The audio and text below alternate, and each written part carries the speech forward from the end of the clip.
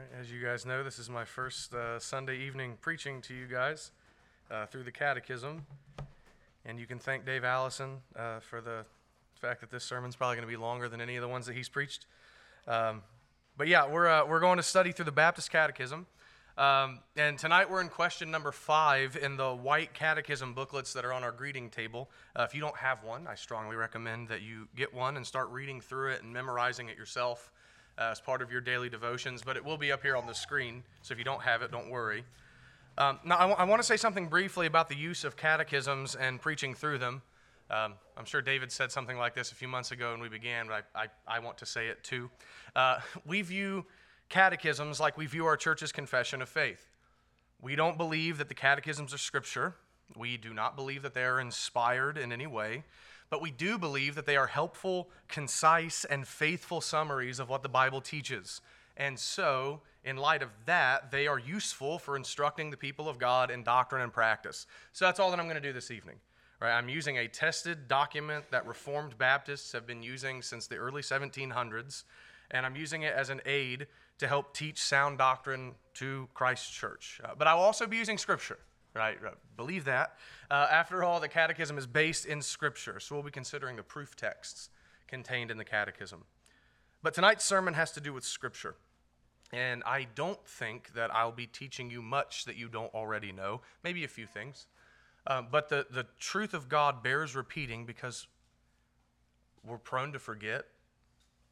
Right? 1, 2, maybe I'm just talking about me. We're dumb, right? And I need stuff pushed in my head all the time. And we're also prone to de-emphasize those things that God wants us to always have on our minds, right? We tend to major on the minors, as it were, right? We're prone to de-emphasize those things God wants us to have on our mind. More than that, to paraphrase John Calvin, we don't come to the preaching to be taught new things every time. Often we come so that we might be reminded of truth and have our hearts inflamed with love toward God. So that's what we're aiming for this evening. So with that said, I'll pray and then we'll begin. Our God and Father, thank you for this Sabbath day that we've enjoyed. You met with us this morning and blessed us with your presence, and we ask now that you would do it again as we seek to be instructed in the truth. Please make our minds sharp, our hearts open, and our wills subject to your rule. Teach us by your word and spirit, and reveal to us the glories of the word of God, the word of Christ, the word of the Spirit. We ask for these things in Jesus' name and for his sake. Amen. All right, so question number 5 of the Baptist Catechism. Question: what is the word of God? Answer: the Holy Scriptures of the Old and New Testament are the Word of God, and the only certain rule of faith and obedience. Let's read that again together, right? This is what I do with my daughter, actually, when we catechize her with the Children's Catechism, right? I read it, and then Autumn reads it, and then we ask Piper. So anyway, I'm going to treat you like you're my children. All right, so we're going to read this all together, both the question and the answer. Question: what is the Word of God? Answer: the Holy Scriptures of the Old and New Testament are the Word of God and the only certain rule of faith and obedience. All right. So what is the Word of God? That's a phrase we use all the time, Word of God. It's constant in our lives, in our church services, Christian books, and the Bible, right? It's everywhere in Christendom. It is ubiquitous, right? It's everywhere.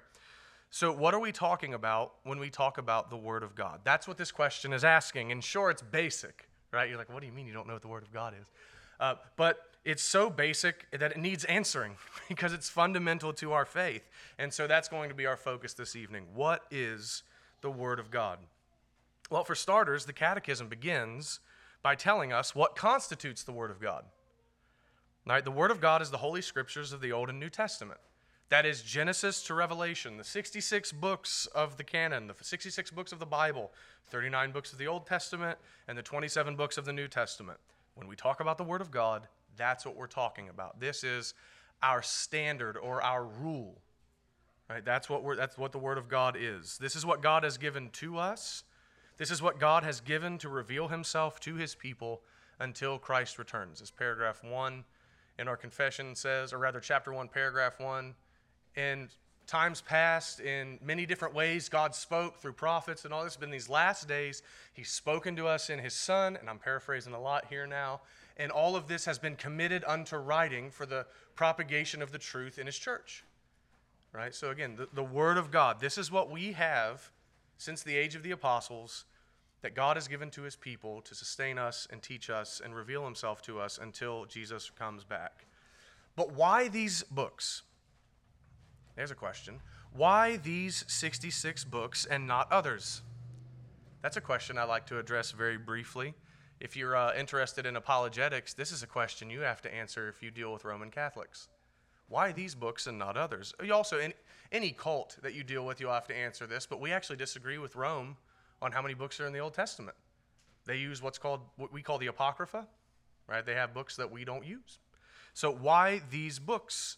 And I want to address that very briefly. And I want to be clear, I'm not going to even scratch the surface on all that can be said. There are books you can read.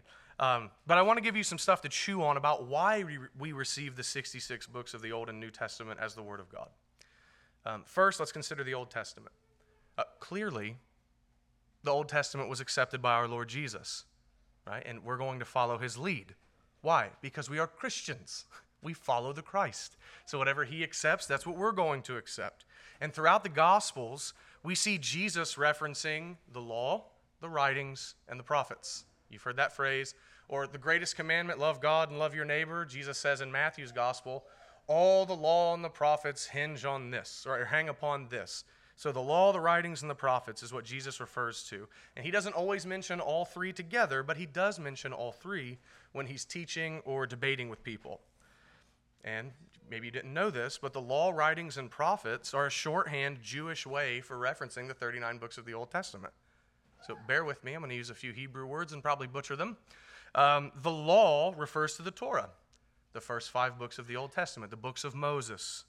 The prophets refer to the Nevi'im, right? That's many of the prophetical books. Think of the big ones, right? Isaiah, Jeremiah, Ezekiel, along with Joshua, Judges, 1st and 2nd Samuel, and 1st and 2nd Kings. That's the prophets. And then the writings refer to what the Jews call the Ketuvim.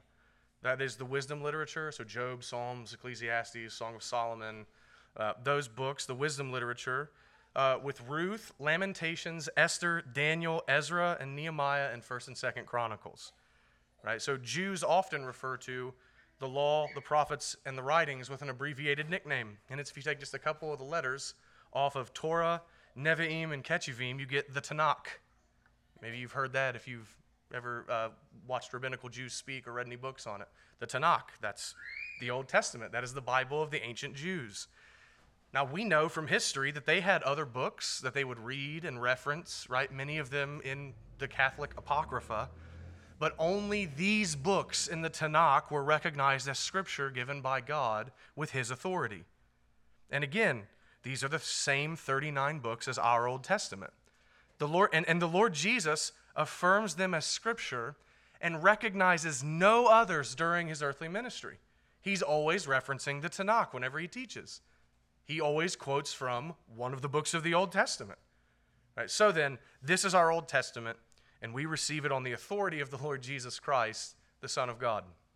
Now we consider the New Testament. Well, the New Testament was written by apostles and what we call apostolic men. Right? Well, you say, what's an apostolic man?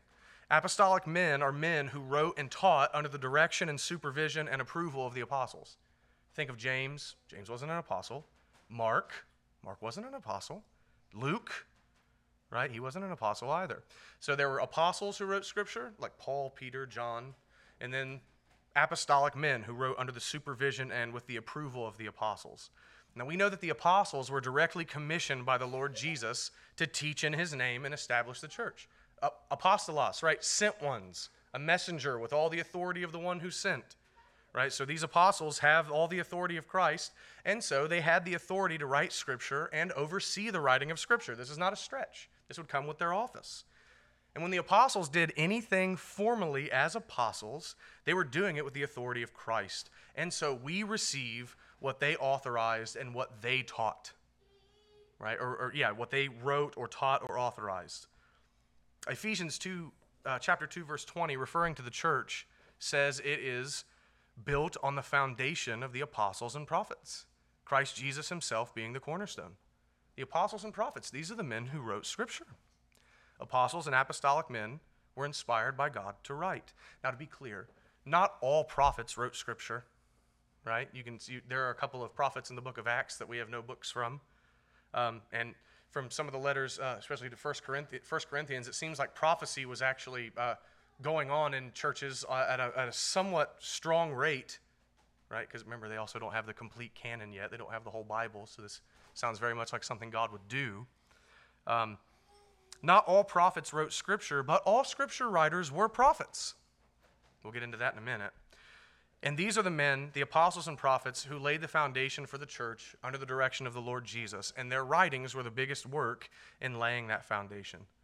More than that, just again, why the New Testament? How do we know we should receive the New Testament? The Scriptures were attested by miracles and fulfilled prophecy in the days that they were written. And what do I mean by that? Well, they were written by apostles who worked miracles, and their miracles were intended to be signs. Signs for what? Pointing to their authority that they were sent by God with something to say from him. That's why whenever you read the book of Acts, the apostles roll into a town, they start performing miracles in the name of Jesus Christ, and then they start preaching. Why? They're saying, you should listen. Clearly we come from God. Here's what he says. Right? So that's what we're getting at. The apostles clearly have attested to what they wrote through miracles, and those who were sanctioned and affirmed by those apostles who worked miracles gave true prophecy. Quickly, a note here. It's good to note at this time that the Scriptures were received by the people of God quite quickly after being written. Like, I'm talking by the end of the 2nd century, there's not really any debate hardly on what Scripture is. So the people of God, the church, recognized the Scriptures for what they were, that they were the Word of God. Please hear me. This is where we disagree with Rome. This is important. The church did not make Scripture what it is. The church did not give Scripture its authority. That's what the Roman church teaches. The Scripture has its authority because the church gave Scripture its authority. That's blasphemy. It's not in my notes, so I'm not going to go there for right now.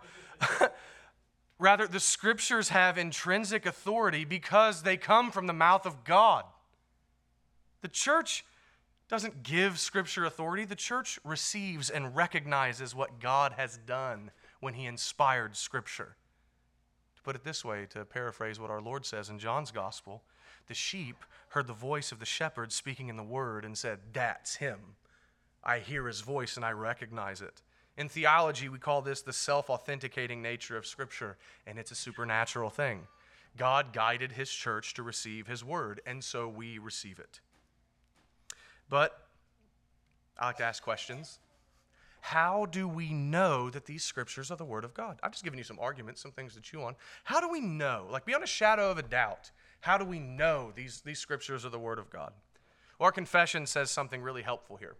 In the London Baptist Confession, or the Second London Baptist Confession, chapter 1, paragraph 5, it's a little lengthy quote, just bear with me. We may be moved and induced by the testimony of the Church of God to a high and reverent esteem of the Holy Scriptures, and the heavenliness of the matter, the efficacy of the doctrine, the majesty of the style, the consent of all the parts, the scope of the whole, which is to give all glory to God, the full discovery it makes of the only way of man's salvation, and many other incomparable excellencies and entire perfections thereof, are arguments whereby it doth abundantly evidence itself to be the Word of God. So I stopped there because it's not done, and we're going to get back into it in a second. But our confession says there are so many different evidences that we could give to argue and prove that the Scriptures are the Word of God. We could talk about how the church has received it as such. We could talk about how it changes lives, the efficacy of the doctrine, right? It's effective. It changes lives. That the majesty of the style, that it's more beautiful than all the other books you can read, right? That it doesn't contradict the consent of all its parts, even though it was written by 40 authors over centuries and centuries, that it doesn't contradict, that the scope of the whole, which is to give all the glory to God, that is, it tells one big story that glorifies God and not men. Surely that sounds like a divine book. We could talk about how it shows the only way of salvation and how it's clearly God's initiative in salvation and many other things. And all of those things are good for us to consider and know and meditate on and even argue from at times. That's good. But at the end of the day, how do we know? At the end of the day, those reasons are not why we receive the Bible to be the Word of God. Our confession goes on to say, yet notwithstanding. Ooh. So in spite of all that, like all that's true, yet notwithstanding, our full persuasion and assurance, we are persuaded and assured of the infallible truth and divine authority thereof, is from the inward work of the Holy Spirit, bearing witness by and with the Word in our hearts. In other words, the Bible is divinely revealed by the Spirit of God to each one of us personally. God testifies to each one of us inwardly in our hearts by His Spirit, and He testifies that the Bible is the Word of God. So we receive the Word of God as the Word of God because God Himself has convinced us in our hearts. There are many rational reasons that we can give for why we receive the book, but this is the root and final reason that we believe it. Because God has spoken to us internally and supernaturally and has confirmed that the Scriptures are from Him. You say, where's the Bible for that? 1 Corinthians chapter 2, verses 10 through 12 says this, These things God has revealed to us through the Spirit. For the Spirit searches everything, even the depths of God. For who knows a person's thoughts except the spirit of that person which is in him? So also no one comprehends the thoughts of God except the Spirit of God. Now we have received not the spirit of the world, but the Spirit who is from God. Why? That we might understand the things freely given us by God. That's why you've received the Holy Spirit. That you might understand the things that God has given.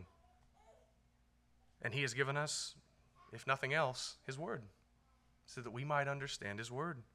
So it is the Spirit who has opened our minds and hearts to receive the Word of God as the Word of God. And listen, early on when I was first studying the confession, right, because I wasn't born a Reformed Baptist, some of you knew me, that's not how that worked. But I used to not like this. I was like, well, that just sounds like way too, like just subjective, right? That, well, how do you know the Bible is the Word of God? Because God told me, right? Because God testified to me as I read the Scriptures.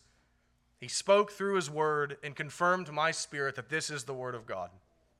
Again, that's not the only thing we can say, but we can say that's the root of it. I used to not like that. But listen, brothers and sisters, we should not be ashamed to say this. Our religion is not rationalistic. I'm not saying it's irrational, but I'm saying it's not rationalistic. Our religion is supernatural. Our religion is not unreasonable, right? But rather there is an undeniable supernatural element to all of it. Why? Because it's from God. We're dealing with unseen things. We're dealing with the God who is immaterial and is above His created order. Of course, there's going to be supernatural and what we would call subjective elements to this, as God works in one heart but not another. Of course there is. This is supernatural stuff. So that's the first part of our answer. And we're still not done. The Word of God is the Holy Scriptures of the Old and New Testament. The Catechism continues and tells us that these books are the Word of God. They are the Word of God. You say, well, you've just been talking about how they're the Word of God. No, I want you to catch this. I think this is what our confession is emphasizing here. The Holy Scriptures of the Old and New Testament are not primarily from men. They are not primarily from men. Yes, each book has a human author, and each book bears some of the marks of its human author. Like Paul sounds like Paul, John sounds like John. Paul has words that he likes to use that Luke didn't like to use, right? So there is a human author, but, and this is forgotten in a lot of modern Bible interpreters, right? They'll try to isolate, well, you should only look at Paul if you want to know what Paul meant. That's nonsense, because there is a primary author to Scripture, a capital A author, God Himself. These Scriptures are the Word of God. 2 Peter chapter 1, verse 20 and 21 says, knowing this first of all, that no prophecy of Scripture comes from someone's own interpretation. For no prophecy was ever produced by the will of man, but men spoke from God as they were carried along by the Holy Spirit. Or 2 Timothy 3:16 says, all Scripture is breathed out by God. You know, whenever you talk, I thought there was a good illustration for this. This isn't original to me. You know, whenever you talk, if you put your hand in front of your mouth, you can feel the air coming out. All Scripture is breathed out by God. That's what Scripture is. God speaks, and Scripture is the air that comes out of his mouth. God spoke to men. He carried them along by his Spirit to write exactly what he intended them to write. The book of God comes from the mouth of God. It is his very breath. He exhales Scripture. Therefore, the book is from him, first and foremost. So maybe we shouldn't always say, well, you know, Paul wrote. No, we should say God has said. I'm not saying it's illegitimate to say Paul wrote this, because Paul did write it. But underneath that should be the theological understanding. God said. That's how Jesus understood the Scriptures, as I pointed out this morning from Psalm 110. David, in the Holy Spirit, said, what's he saying? Being carried along by the Spirit of God, being inspired by God, David wrote this. So brothers and sisters, God has spoken in his word. In the Bible, we have, consider this, we have the record of God's works, words, commandments, and gospel from God's own perspective. That's kind of cool to think about. God says, here's what I did from my point of view. That's really amazing. We hold in our hands the divine account of the work of the divine. We have God's record of God's actions. In the Bible, God speaks to each one of us. He speaks to humanity in general, and he speaks to his church. Know this, please. The book that you hold in your hand is alive because it comes from the living God. So hear me. When the book of God is read, God is speaking. People always say, and some of you have heard this, but I thought it was fitting here. People often like to say, I wish God would speak to me. Well, read your Bible. Right? Or, I want to hear God speak audibly to me. Well, then read your Bible out loud. Right? That's how this works. In the Bible, God is revealing himself, his will, and his works. He's revealing the way of salvation through faith in Christ. He's giving wisdom to those who will listen and submit to it in faith. He's speaking in the Scriptures.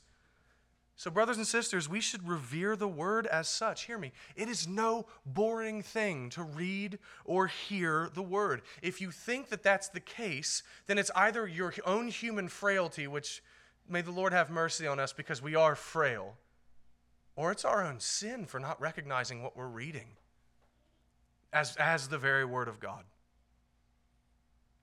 Lastly, our catechism says that the Bible is the only certain rule of faith and obedience. And this is what I like to get hype over, and some of you guys know that. This makes me excited. The only certain rule of faith and obedience. This book is what we are to listen to above everything else.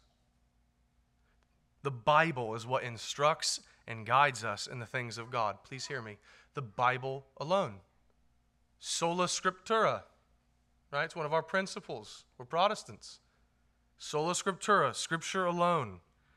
It is the only certain rule of faith and obedience. Here, check that. The only certain rule. It is the only thing that we now have after the age of the apostles has ceased. It is the only thing that the church possesses that we know is absolutely from God, that we know is infallible, that we know is inerrant, and we know will not steer us wrong. It is the only thing that we have that's like that. It is the only certain rule. The Word is our rule. It's our measuring rod. It's our standard. Hear me. Not men, not popes, not traditions, not councils, not some fool on TV speaking gibberish and calling it tongues, not some feeling in your gut, not your own thoughts, and certainly not the wisdom of the world. None of those things are our standard and rule for life and godliness. Scripture alone. This is what God has given us. He has spoken in his word, and he did not waste his breath. And hear me, right? I love our confession. I love the Second London Baptist Confession. I almost got a tattoo of it on the back of my hand, and I thought, that's a little bit too over the top, right? I don't need to do that. Someone stop me. I still kind of want to do it, but I love our confession. But not even our confession is the rule of faith and obedience. We do not have a paper pope in this church. Even our confession must be evaluated by the Scriptures to measure if it is true or not. It even says so in the first chapter. It's a human document after all. We only accept even our beloved confession. We only accept it as a church because we believe that it accurately summarizes what the Bible says. Now, maybe you're asking, again, if you're like me, you're a skeptical person, where does the Bible teach this? Where does the Bible teach that the Scriptures are the only certain rule, that the Scriptures are sufficient? Well, let me show you. Luke chapter 16. Yeah, you didn't think we were going to go there. A lot of you didn't, I don't think. Luke 16. There we read about the rich man and Lazarus. And well, you're thinking, what does that have to do with Scripture? Well, the rich man goes to hell after living a life apart from God. And while he's in hell, he sees Abraham and Lazarus far off, right? Not in hell. So they're in the same general realm. I think they're all in Hades. That is the realm of the dead. But they're not in the same compartment. That's another thing to get into at another time. But he speaks to Abraham. And the rich man begs Abraham to go and warn his brothers about hell so that they'll avoid it. And then we read in Luke 16, verses 29 through 31. So he says to Abraham, he says, go and warn my brothers that they might avoid this place. But Abraham said, they have Moses and the prophets. Let them hear them. And he said, no, Father Abraham, but if someone goes to them from the dead, they will repent. He said to him, if they do not hear Moses and the prophets, neither will they be convinced if someone should rise from the dead. That's powerful. That's powerful. Abraham, if you came back from the dead and warned them of eternal realities, they would repent. And he says, nope, if they won't listen to the Bible, they ain't going to listen to anybody. They have the Bible. Let them hear the Bible. That is enough. No amount of miracles is going to change anyone's mind. Scripture is enough. It is more sure and certain even than miracles. The Bible alone is to be heeded even more than a miracle worker. Scripture alone. Another text, Isaiah chapter 8, verse 20, says something similar. To the teaching and to the testimony. It's a good phrase. Here's a good rule for you. To the teaching and to the testimony. If they will not speak according to this word, it is because they have no dawn or light. To the word of God we go. That's what Isaiah says. To the word of God. If someone will not speak in line with what God has spoken, it's because they have no light in them. They do not have the light of God in them. We are without light. We are in darkness without the word of God, so we must cling to it, to the law and to the testimony, to the teaching and to the testimony. A final text, and the most famous of all of them, is 2 Timothy chapter 3, verses 16 and 17. All Scripture is breathed out by God and profitable for teaching, for reproof, for correction, and for training in righteousness. Why? That the man of God may be complete. Let me read that again. That the man of God may be complete, equipped for every good work. Paul, speaking to the young pastor Timothy, says, Timothy, if you have the Bible, you have enough to do all your work as a pastor. You are complete for the ministry, Timothy. You are ready for every good work. Well, what would every good work? Teaching sound doctrine, Christian ethics, counseling, church discipline, proper living. Everything that you need to do as a pastor, Timothy. If you have the book, you're lacking nothing.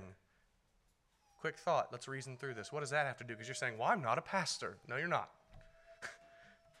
If the minister has everything he needs to do his job sufficiently, then surely the laity has all they need as well. The demands on the minister are higher in the Christian life often. So if the minister is sufficient when he has the book, certainly so is everybody else. Brothers and sisters, we don't need anything else. That's a glorious thing. I'm serious. That's a glorious thing to know. If someone comes up to you and says, I have a word from the Lord for you, and you say, nope, I'm all good, thanks. I got a book. I have what he told me. I don't know if he told you anything, but I know what he said in here. Take that somewhere else. That's freeing. How kind of God to give us a book. The Bible is clear. When you have the Bible, you have all you need. Now let's be clear. You need to apply yourself to understand the book properly. And that takes effort. That takes work. That's why God gave to his church pastor teachers, as the book of Ephesians says, right? At the risk of sounding arrogant, Stephen and I are gifts to this church. Why? Because this is what we do, right? God has blessed us with intellects and the ability and the time. right? To be able to get into this and study these things that we might instruct you and share with you what God has freely given to us. What a blessing that is, right? So we must apply ourselves to understand the book properly, but nevertheless, the point is, the Bible, when rightly understood, is sufficient. We don't need anything else. It is the only certain rule of faith and obedience. So for application now, I want to put 3 brief things before you. And I mean very brief. First, cherish the book. Cherish the book. I remember I was knocked over one time. I heard a quotation from a Puritan that I cannot remember. Yeah, I didn't hear any Puritans. They're dead. But I heard a quote from a Puritan where he said, and this is really sobering. He said, for as much as we neglect the word, God should take it from us. And then he said this, our cry to God should be, please don't take your word, take my children, but don't take your word from me. That's actually true. That should be, I would rather have the book than even my own flesh and blood, because I must have the book. Cherish the book. Since the Bible is all of the things that we've seen this evening, shouldn't we regard it as our greatest treasure? These are the words of Almighty God given to us from his own mouth.